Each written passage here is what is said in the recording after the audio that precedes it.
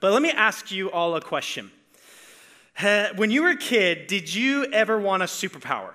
Like, did you ever dream about having a superpower? I don't know about you. When I was a kid, I would watch cartoons and I'd be like, oh man, I can feel my body changing. Like it's happening and oh, I'm going to fly and then nothing, right? Like, but I would tell like my mom, I'd be like, Mom, I think something's happening to my body.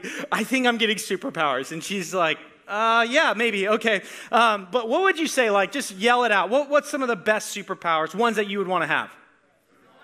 Flying. That's a big one. That's a big one. Invisible. I would disagree with you that that's one of the greatest superpowers. Teleportation. Danielle just wants to get out of here. And so here's the deal. Like, I honestly believe, like I heard for a very long time, like there's a lot of superpowers that people want to have. And I always heard invisibility. But I really don't believe that invisibility would be one of the greatest superpowers. Because I think if you were never truly seen, you would be miserable. I think if you weren't able to connect with other people and look other people in the eye and be with them and for them to really see you, I honestly believe you'd be miserable. Like, I think it'd be cool for a moment, but like, honestly, I think the worst superpower in the world would be invisibility. All right, I'm sorry. Yeah, Mark, come on, man. Just do better, okay? I wish you were invisible right now. No, oh, Lord, please forgive me. I am so sorry. But, and here's why. What happens to so many of us is some of us feel like we have that superpower in our relationships and in our relationship with God. We feel like for some reason, because life is hard and things are going on, that we feel like God doesn't actually see us.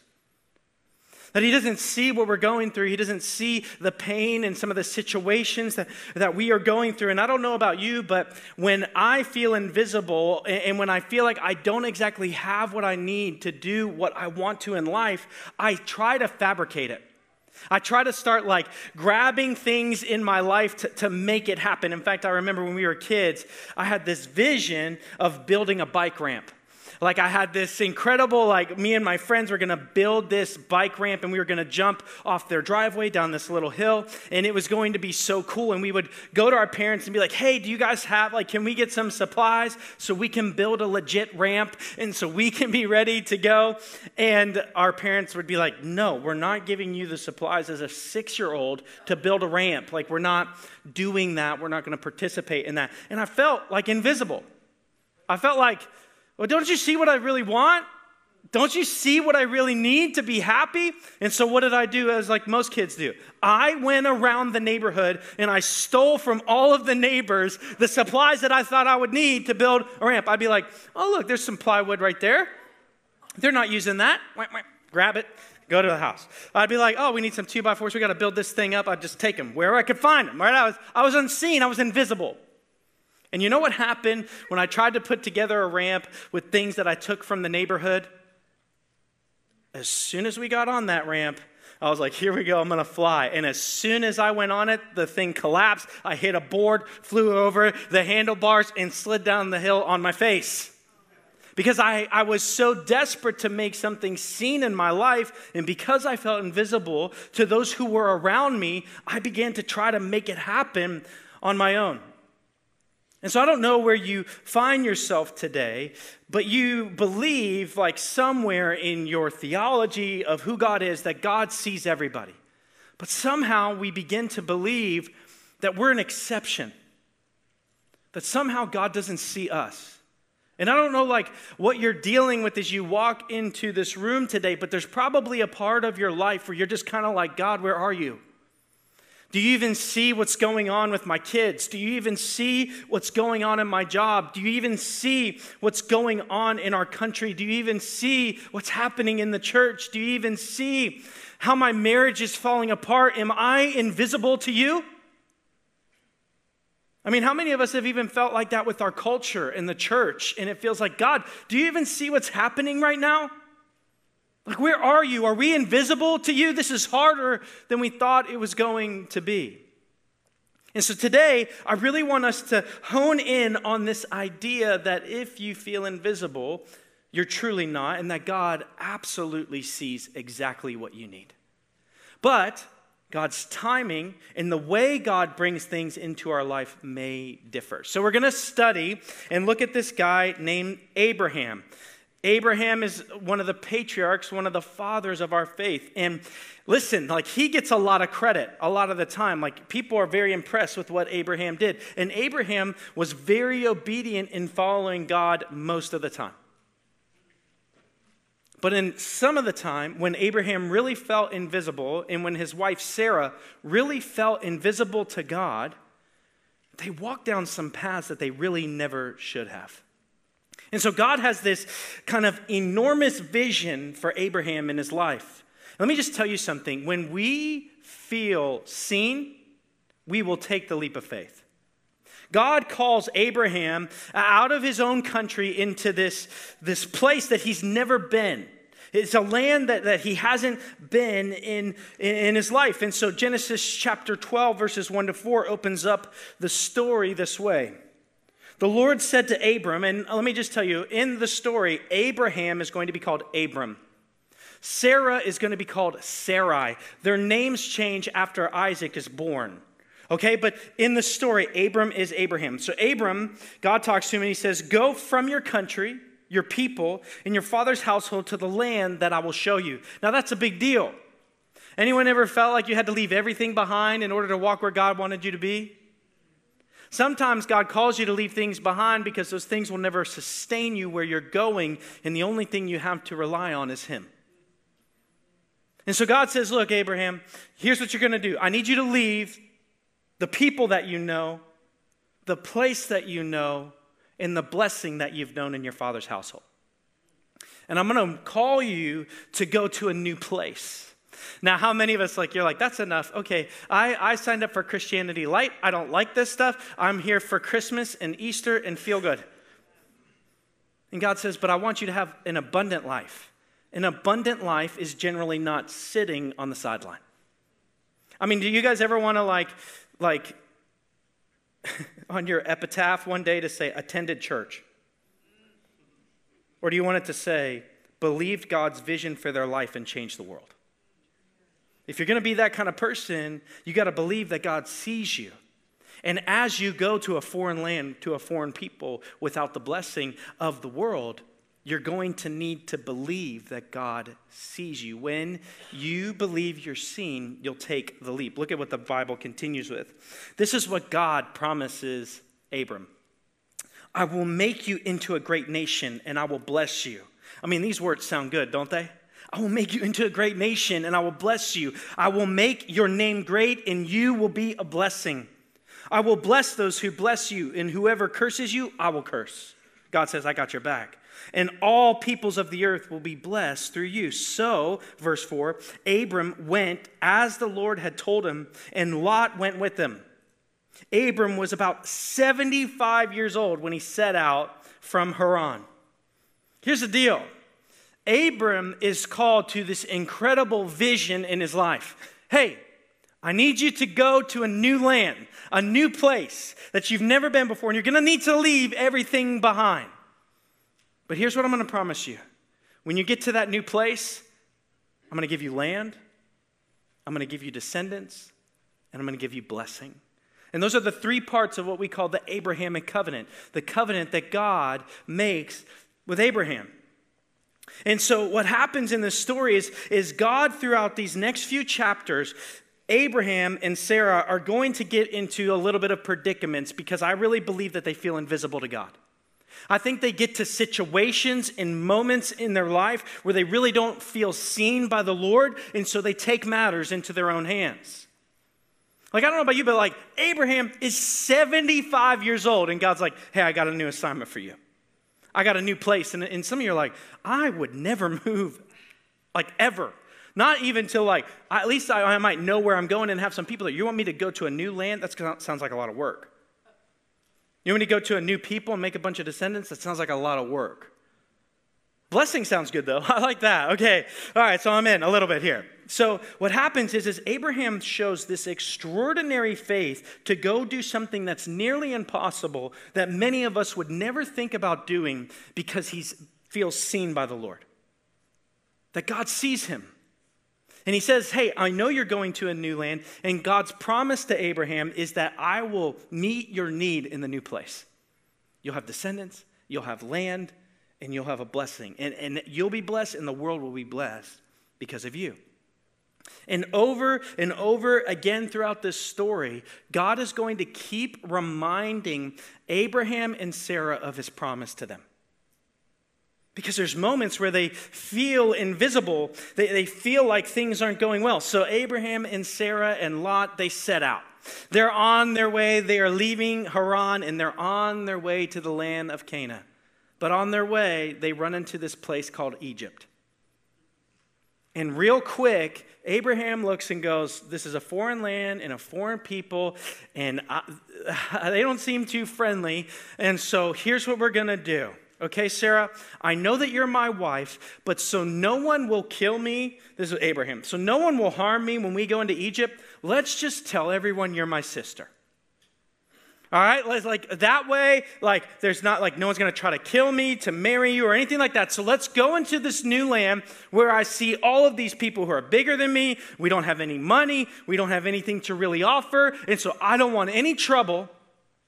And because I feel a little bit invisible to God right now, here's what I want you to do. I want you to pretend like you're my sister.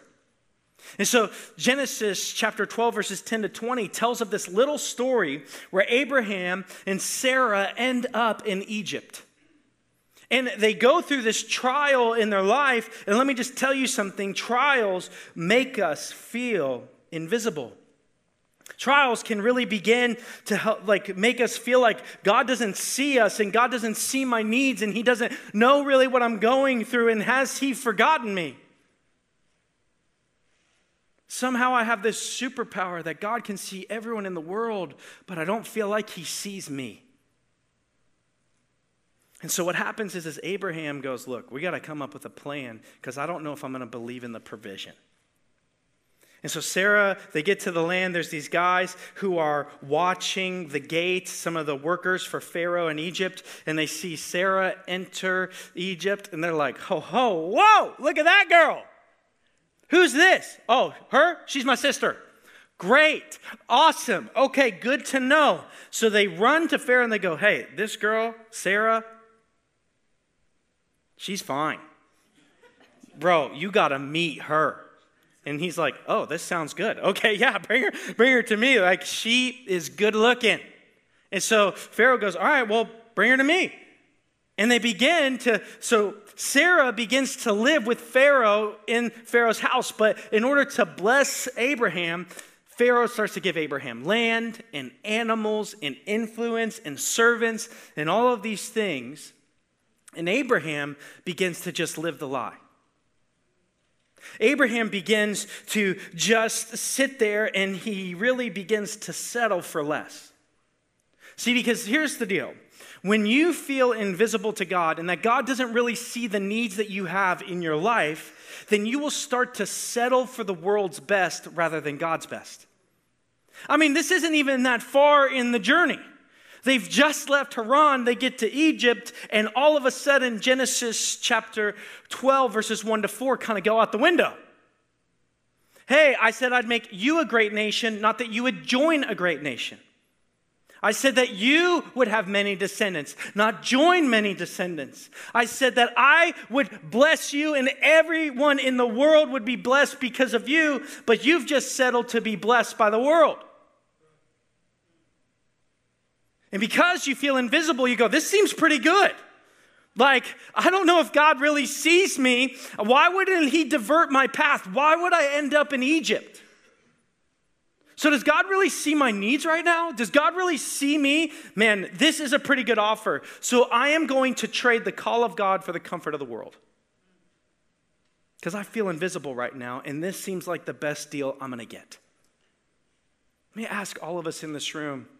Like, we all look at Abraham here and we go, come on, man. Like, it was just a couple months ago. You heard from God. He spoke to you. And you get to Egypt and you forget everything. And you start settling in all of these areas of your life. And you're settling exactly in the areas of God's promise to you. Financial blessing, land, and workers, descendants. Do you see that the world gave Abraham a cheapened kind of like Walmart version of God's call? The world will do that to you, by the way. The world will give you a Walmart discount bin call in place of God's. Because here's the thing. The enemy in the world recognize God's gifting and God's call on your life. And so they'll try to get you to settle for less because you feel invisible. So let me ask you just a question. Are you settling for a Walmart sale bin version of God's call on your life right now? Because you feel invisible. You feel like, man, if I was really going to go where God called me to go, I don't know if the provision is going to be there. I don't know if God really sees my needs. I'm not so sure about that. So what happens is we settle. And let me ask you, like, where are you settling in your life right now? Where are you settling in your life because you haven't believed God's best for you because you feel invisible? Maybe in your marriage right now. Like you're settled for we're not screaming at each other. I mean, we're not intimate with each other. We're not really friends, but there's no real wars going on. We're just silently living in a home together. Is that the marriage that you dreamed about when you said your vows? Maybe your marriage has ended. And you're like, well, I feel invisible now. And when you were first dating and you were first in life, like you had some standards in your life. Like you said, like he's got to be a believer. He's got to have six-pack abs, right? He's got to be good looking, 6'2", brown hair, blue eyes. He's got to love the Lord. He's got to love kids. He's got to do all of these things. But as you've gotten into the Egypt of your life and things didn't go exactly the way that you thought that they were going to go, your standards drop. And now you're just like, if he hasn't murdered anyone, I'm good. And you're like, he's 5'2". He's 220, but in the wrong kind of way. And he doesn't have a job, but he hasn't killed anyone. And you're like, well, hey, what are you going to do? I just don't want to be alone. And I don't believe that God's going to provide the true person that I have set my heart and my standard upon. And so I'll settle for anything less. He doesn't even go to church. But hey, at least he's nice. He pays for dinner, right? She speaks kindly to me. And we start to settle. What about in your relationship with your kids or your boss or your job or your career? Or maybe even your call to ministry. There's no doubt in my mind that there's people in this room that have been called to ministry. That because they felt invisible, because the enemy came against them in their life, they gave up on it. And so you're settling for second best in your life. And let me just tell you something. God has never called you to settle for second best in your life because you feel invisible. Never has God called us to do that. And that's exactly what Abraham begins to do in the story. He starts to settle for the Walmart version of Saks Fifth Avenue. You know what I'm saying? It's like, yeah, they're both plaid shirts, but one is different than the other. And we go, well, okay. But do you know how expensive Saks Fifth Avenue shirts are? Do you know how hard it is to get there and do that and to do these things? And I'm not saying everyone in here is called to Saks Fifth Avenue. I'm just trying to use a good analogy. But why do you not believe that if God's called you to live that kind of life, why would you settle for less? And maybe that's why you're in discontentment. And then you feel more and more invisible to yourself and to others and to God. And so what happens here is Abraham is going to settle into the land and he's going to live there. He doesn't do anything. But then all of a sudden this famine strikes Egypt. Things go terribly wrong and the secret comes out. Sarah isn't your sister, is she? She's your wife. Abraham's like, yes, but she's my sister in Christ. Right? Like it just, like he just goes like, yeah. And Pharaoh looks at Abraham and goes, look, you got to get out of here. You have to leave this place because we have been cursed because of your behavior. Because of your decisions, we've been cursed and you got to go. And it really means something when people who aren't believing in God recognize something is wrong and the world calls you out. And here's the deal. Sometimes when you feel invisible, you will begin to settle. You will begin to settle in this life. You won't walk into what is going on because the trial makes you feel invisible, and God will allow the facade of Walmart around you to crumble so that he can get you somewhere else. One of the best things that happened to Abraham and Egypt is God brought a famine because Abraham had to go. And some of you in this room, you feel invisible because some of the things in your life are going on around you are so terrible and you feel like God doesn't see me. And God's saying, no. I see you so much, I'm not going to let you settle. And I know you're not going to move without me moving. And so I'm going to move. And so in this moment, he leaves and they leave the land and they go and Lot comes with them. And then Abraham and Lot decide like, hey, we need to separate. We don't need to hang out together. So there's some land here. God shows them the land. And he goes, look, you go that way. I'll go this way. Abraham goes north.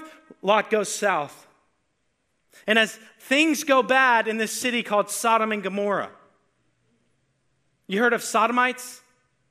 Sodomy comes from that great city. When they name something terrible after your city, it's not a great place. Lot ends up in Sodom and Gomorrah, and God says, look, bro, Abraham, you're going to need to go rescue Lot. He's in a bad place. And I'll take you, if you ever come with us to Israel, I will take you to the gate that Abraham had to walk through to go get Lot.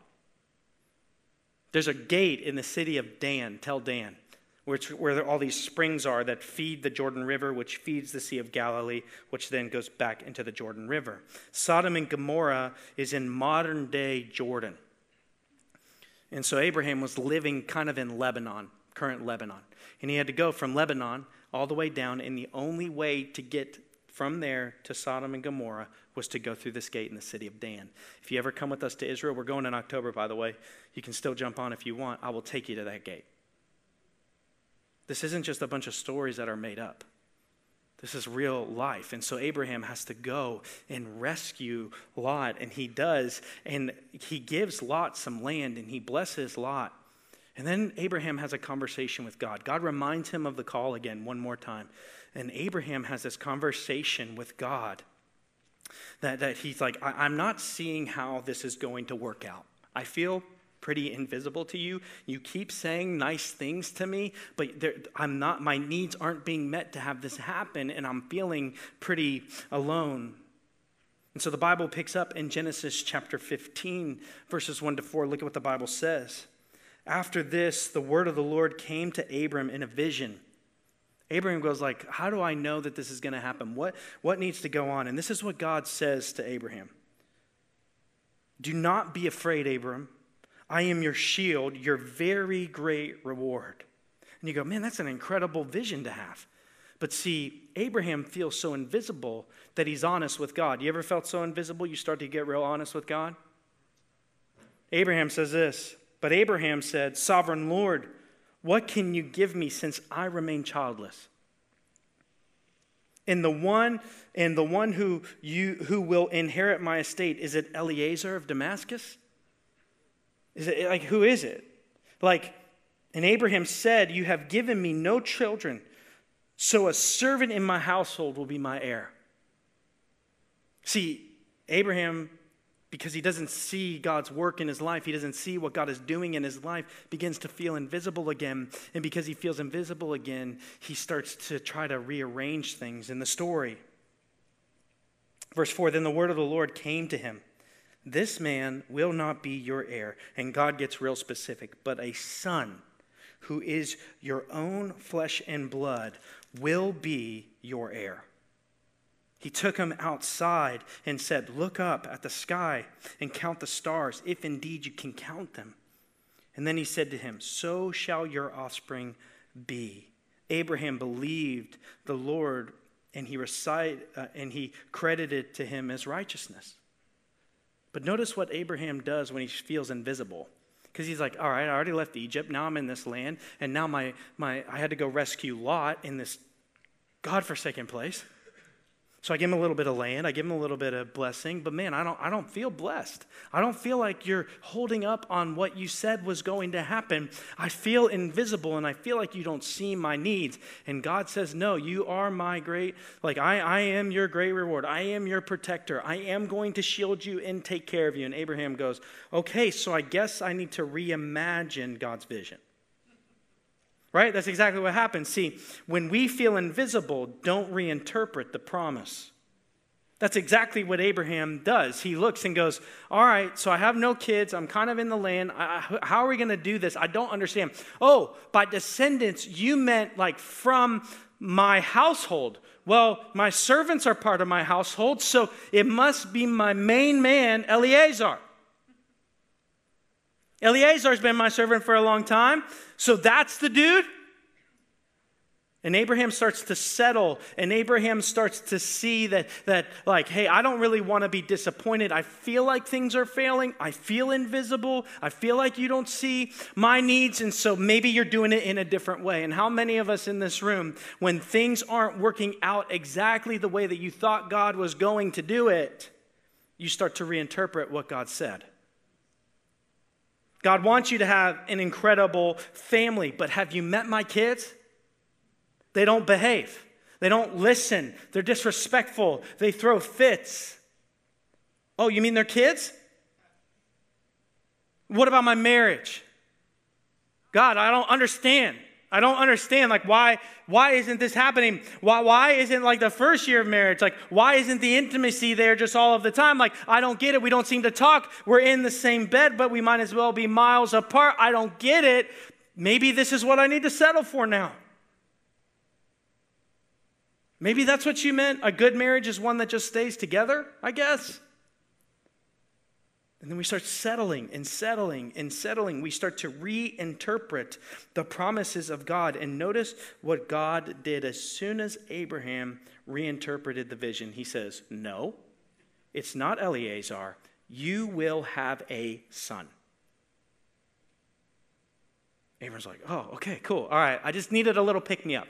I just needed you to see me just for a minute. I just needed you to see me because, I was getting a little scared.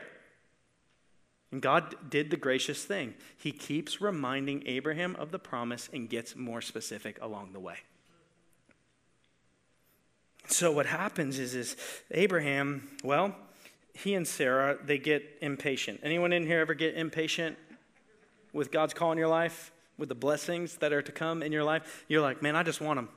It's like me when I was a kid building the ramp.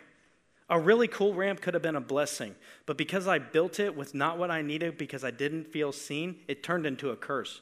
I almost knocked my front teeth out kind of curse, right? And I took the world's best that it could offer me, and it wasn't enough. And so what happens here is Abraham and Sarah, they get a little bit impatient. Can anyone relate to that? See, because here's the deal. Abraham was 75 years old when he got called. And where we end up in the story, it's been 10 years. Some of you may have been waiting longer than that for God's promise in your life. It's been 10 years. 10 years of trial, of heartache. Can you, some of you can imagine in this room, and I know how hard this is. You tried for kids for 10 years. And every month was a disappointment. And you went through 120 months of disappointment. Abraham and Sarah are doing the same thing. They have this promise, but it seems to be invisible. There's no baby. It's been hard. And so Abraham and Sarah begin to do what so many of us try to do. When you feel invisible, you cannot try to force it. That's exactly what happens to Abraham and Sarah. Genesis chapter 16, verses 1 to 5. Look at what happens. This is a pivotal moment in world history. Now, Sarah, Abram's wife, had borne him no children. We're in the same place we were. But she had an Egyptian slave named Hagar. So she said to Abram, the world has kept me from having children. Go sleep with my slave, perhaps I can build a family through her. what's incredible about this is Abram agreed to what Sarah had said, and this language is indicative of the fall in Genesis. God goes, hey, we've heard this story before. We've heard this kind of like compromising because you feel invisible, because you don't feel seen, because you could be like God, but you're not God, you'll compromise. And so here's what happens. It doesn't go well, as you can imagine. Abraham agreed, and so after Abram had been living in Canaan 10 years, 120 months of disappointment, Sarai, his wife, took her Egyptian slave Hagar and gave her to her husband to be his wife. Well, they did it God's way, right? Well, at least they got married. How many of us have tried to do things God's way, and it may be the right thing to do, the wrong time to do it, or the wrong way to do it? See, because God's way of doing things is not just like what you do, but how you do it and when you do it. And so here's what happens. So she gives Hagar to Abram, and he slept with Hagar, and she conceived. Can you imagine the kick to the gut that must have been? I've been trying for over 10 years.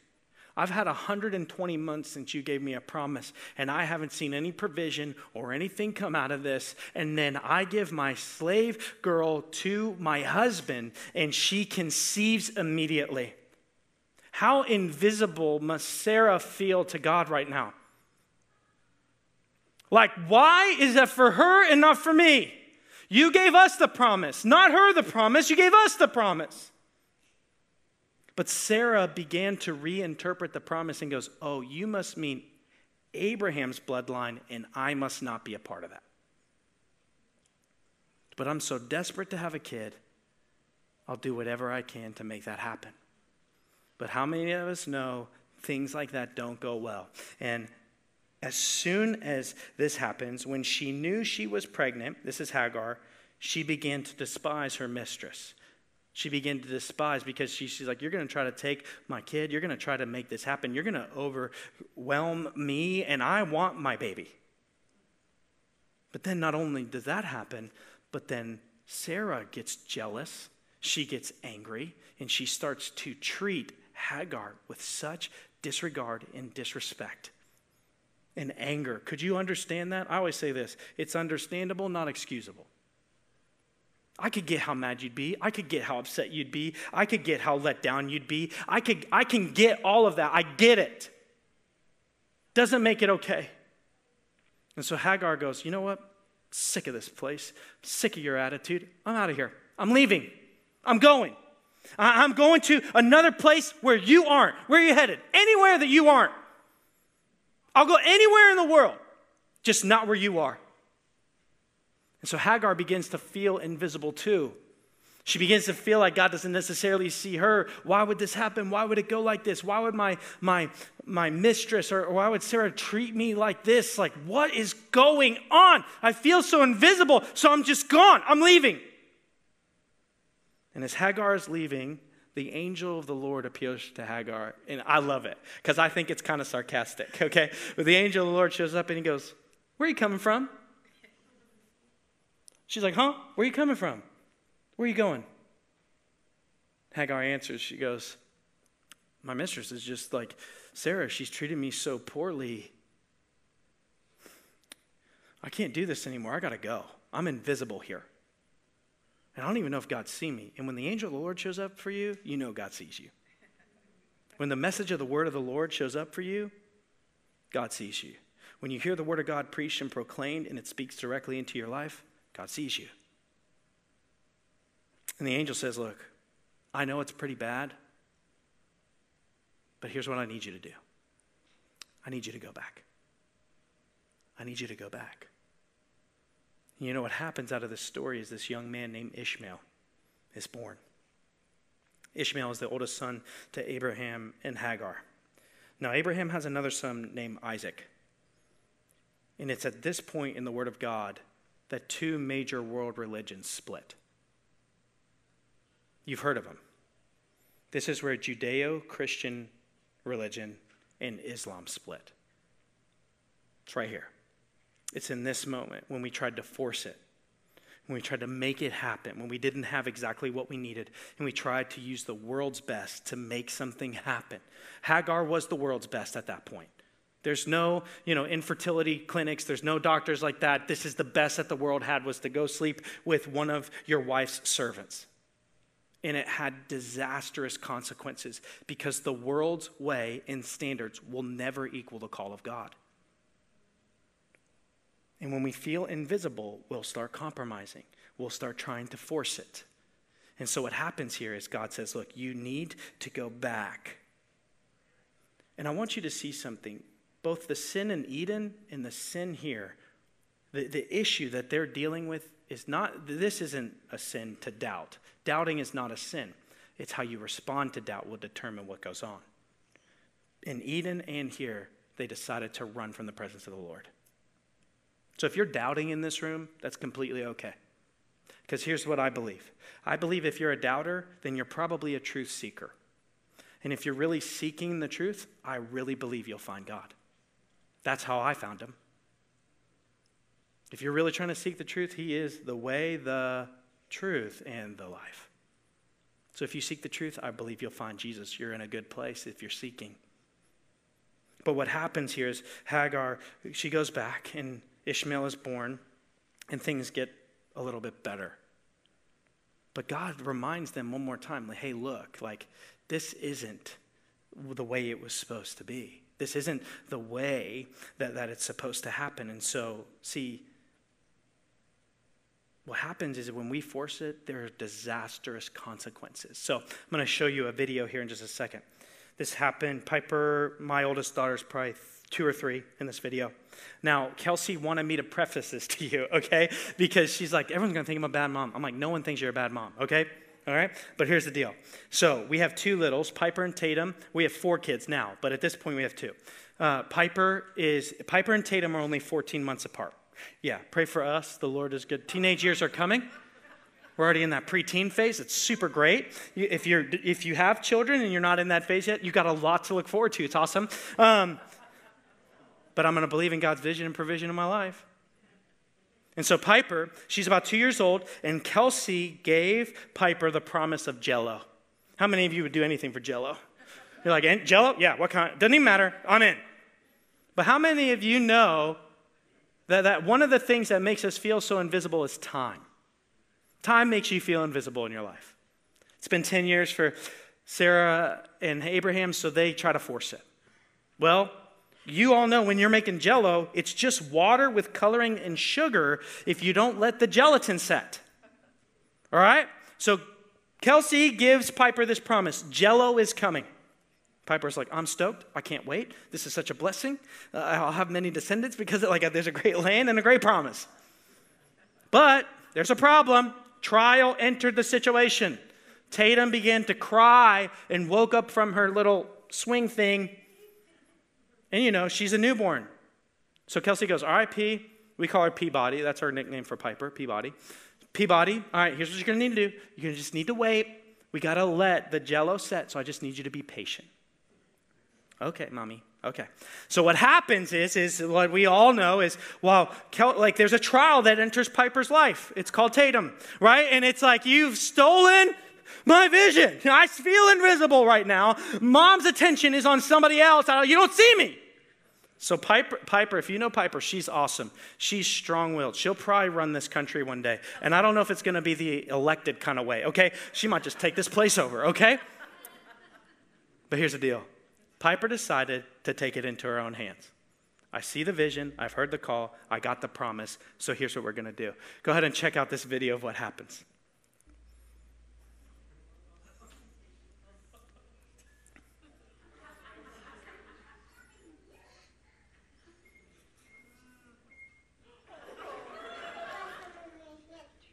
She says this as Kelsey looks at her. She goes, I got some on my hands too. Look how cute she is. Look at her. I don't know how that liquid went that far. She must have been like, and just went everywhere and just made a mess. And guess what? There's no Jell-O now. Because it's all over the cabinets and the floor and her clothing. And because she tried to force it, because she saw God's vision, but God was taking longer than she could. Kelsey was taking longer than she thought because she felt like she was in trial. Piper felt invisible. So Piper goes, I'm going to do it on my own. And we all laugh at that, but that's us in our life right now. God's made a promise to you, but it's taking longer than you expected. The trials are harder than you expected. And all of a sudden you feel invisible. And so you just start taking it into your own hands. I'm just going to do this on my own. And I don't even care if it's a Walmart version. At least it's a version. But every blessing is a curse in the wrong season. How many of us right now, that's us. We're just trying to force God's will in our life. Force God's vision in our life, force it into our marriage, into our parenting, into our schools, into how we treat our children, into our relationships at work or when we're a boss or in our business. And you just always have a failure to launch. Just like I did on the ramp. It was a failure to launch. Why? Because in order to see God's vision in your life, you're going to need God's provision to get it done. And so there's a person in this story who acts differently than everybody else. And it's not the person you would expect to be the hero in this moment. Jesus is the hero. He calls Hagar back. He's calling you back right now. But Hagar responds in a way that she actually says a name of God that hadn't been said in the Bible before. Genesis chapter 16, verse 13. God talks to Hagar and says, you need to go back. The angel of the Lord talked to her. And this is how we all need to respond when we feel invisible. Hagar looks, as the band gets ready to come up, we're getting ready to just end in a moment. Hagar looks and says this, verse 13, she gave this name to the Lord who spoke to her.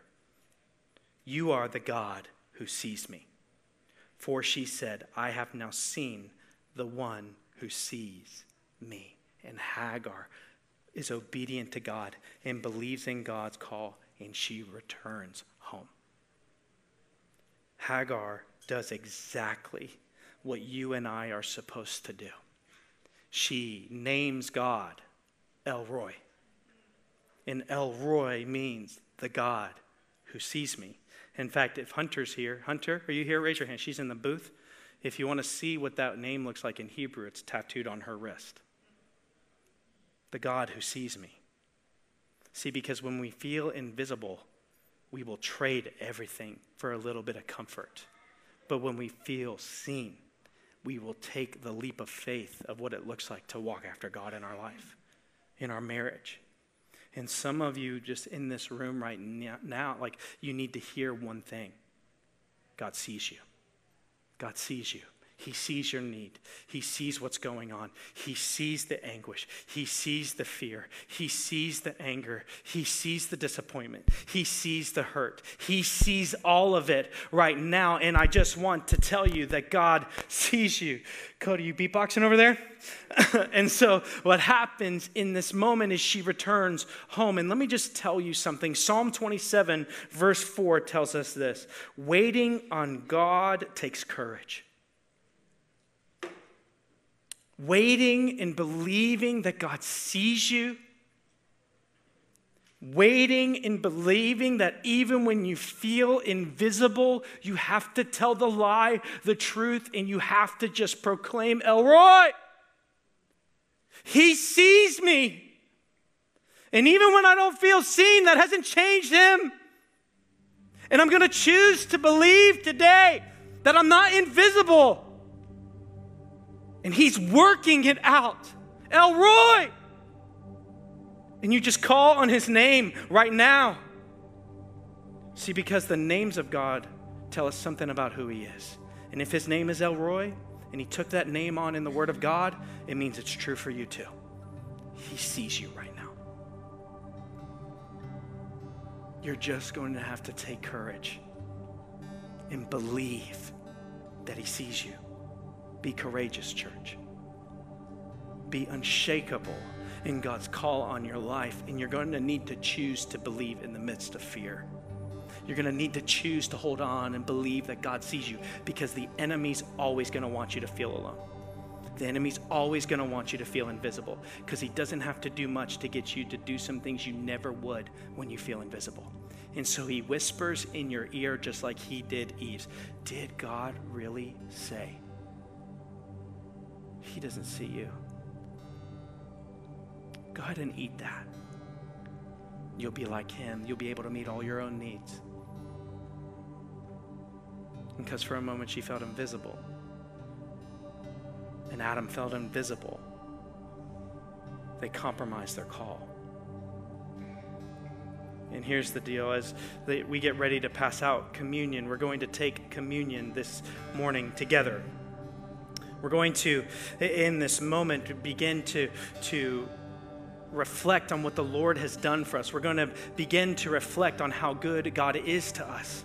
Because if you want to know if you were ever seen, you were seen so much that Jesus left heaven and came to earth. If you want to know if you've been seen, you only need to look to a cross where the Son of God died for the sins of the world. And to me, when you felt invisible, your greatest need, sin and death, was conquered on Calvary.